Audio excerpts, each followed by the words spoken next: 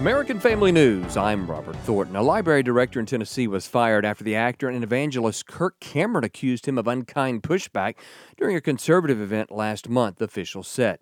The Sumner County mayor told the Tennessean that the county's library board voted 4-3 on Wednesday to fire the Hendersonville library director. The mayor said the director's termination was related to the Kirk Cameron event. See AFN.net for more. After obtaining bank records through a subpoena, House Oversight Committee Chairman James Comer told Fox News about developments in his investigation into the Biden family's foreign business dealings from before Joe Biden's presidency. What we want to know is, what did China get in return? Because I don't think China would spend this much money on this many different members of the Biden family if they weren't getting a return on their investment. The White House said the investigations are a disgusting attack on the first family, and President Biden said he has no knowledge of his son's foreign business dealings. In a related story, Arizona Republican Representative Andy Biggs, a House Oversight Accountability Committee member, appeared on the Washington Watch program to discuss suspicious activity reports related to the business transactions of the Biden family and their associates. The Treasury Department finally agreed to let the committee have access to the documents after months of delays. We know that we had two whistleblower suspicious activity reports that indicated money being transferred to Biden family members. We also know, coming out of what the staff has already seen, what Chairman Comer has already seen, is that $3 million came from a Chinese energy company that had ties to the Communist Party. Vice President Kamala Harris received an icy reception while in attendance at the Howard University and Kansas basketball game yesterday, Fox News reports.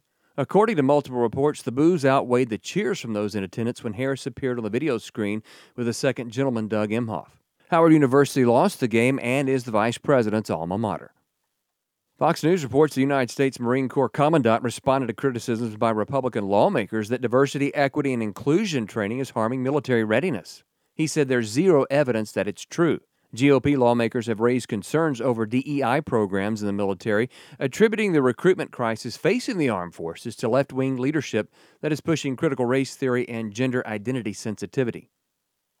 The head of a Messianic Jewish ministry is calling on the Biden administration to stop undermining the Prime Minister of Israel. AFN's Chad Groening explains. Recently, the Washington Free Beacon reported that the Biden State Department is funneling U.S. tax dollars to Israel Prime Minister Benjamin Netanyahu's domestic opponents. Since 2020, state has sent more than $38,000 to something known as the Movement for Quality Government for so-called democracy education. In a release, Arkansas Senator Tom Cotton says his group is working to undermine Bibi and his government. Jan Markell is founder and director of Olive Tree Ministries and host of Understanding the Times on American Family Radio. During an appearance on AFR, she says the left really despises Netanyahu. The Democrats say that he's committed war crimes. They say that he's leading an apartheid state. Even Benjamin Netanyahu's wife has been attacked now in public here in the last couple of weeks. And this kind of leftist meddling, it actually began under Bill Clinton in 1996. Barack Obama tried to oust Netanyahu. Biden is kind of following in his footsteps. And Markell says we're at a critical point in the world. The Iranian regime is weeks to months from a nuclear bomb. Who's going to neutralize the Iranian nuclear effort? You think Joe Biden's going to do that? No, it'll be Benjamin Netanyahu leading Israeli troops to do that, I would say, sometime in 2023. So I say back off and be supportive of our best friend in the Middle East. I'm Chad Groening. The National Weather Service in Fort Worth said a damage survey team's preliminary report showed that an EF1 tornado hit the city of Irving yesterday.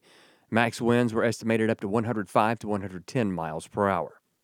The Storm Prediction Center said severe storms are possible today across the Gulf Coast areas of the Deep South. And that is a wrap on news this hour. Join us next hour, and you can go on over to AFN.net to see more. For American Family News, I'm Robert Thornton.